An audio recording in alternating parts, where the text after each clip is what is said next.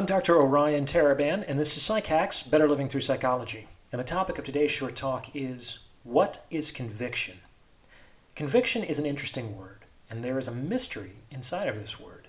If you look at the etymology, the origin of the word conviction, it is derived from the Latin prefix con, meaning with, and the verb vincere, meaning to conquer.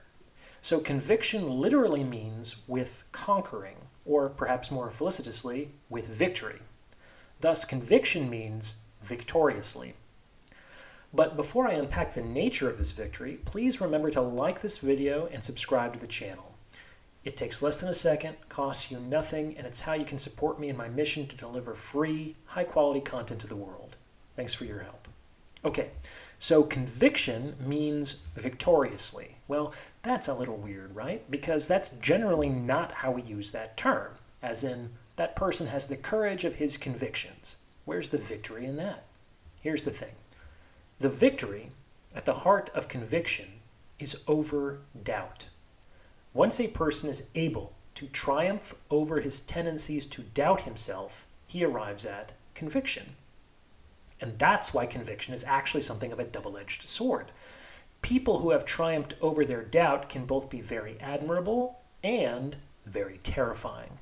Some of the most heinous things that have ever been perpetuated throughout history have been done by people who were either not willing or not able to doubt whether they were right in what they were doing. And so a lot of thinking, sensitive folks eschew conviction because of that very reason. They see the potential for zealotry and fanaticism inherent in conviction. By the same token, if we never attain to conviction, it's very hard to make progress through life.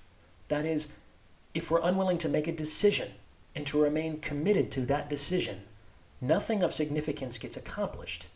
If we're not convicted in our destination, for example, we either never leave the house or we change our direction so often that we never really make any progress at all. So where does that leave us?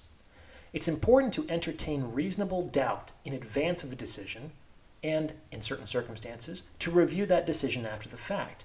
But we cannot allow doubt to obstruct our forward motion. It is the work of each person to arrive at conviction with respect to his or her purpose and principles, and attain to victory over doubt after due prudence. What do you think? Did you remember to like, comment, and subscribe for the algorithm? And please see the About tab for more information on donations and consultations. Thanks for listening.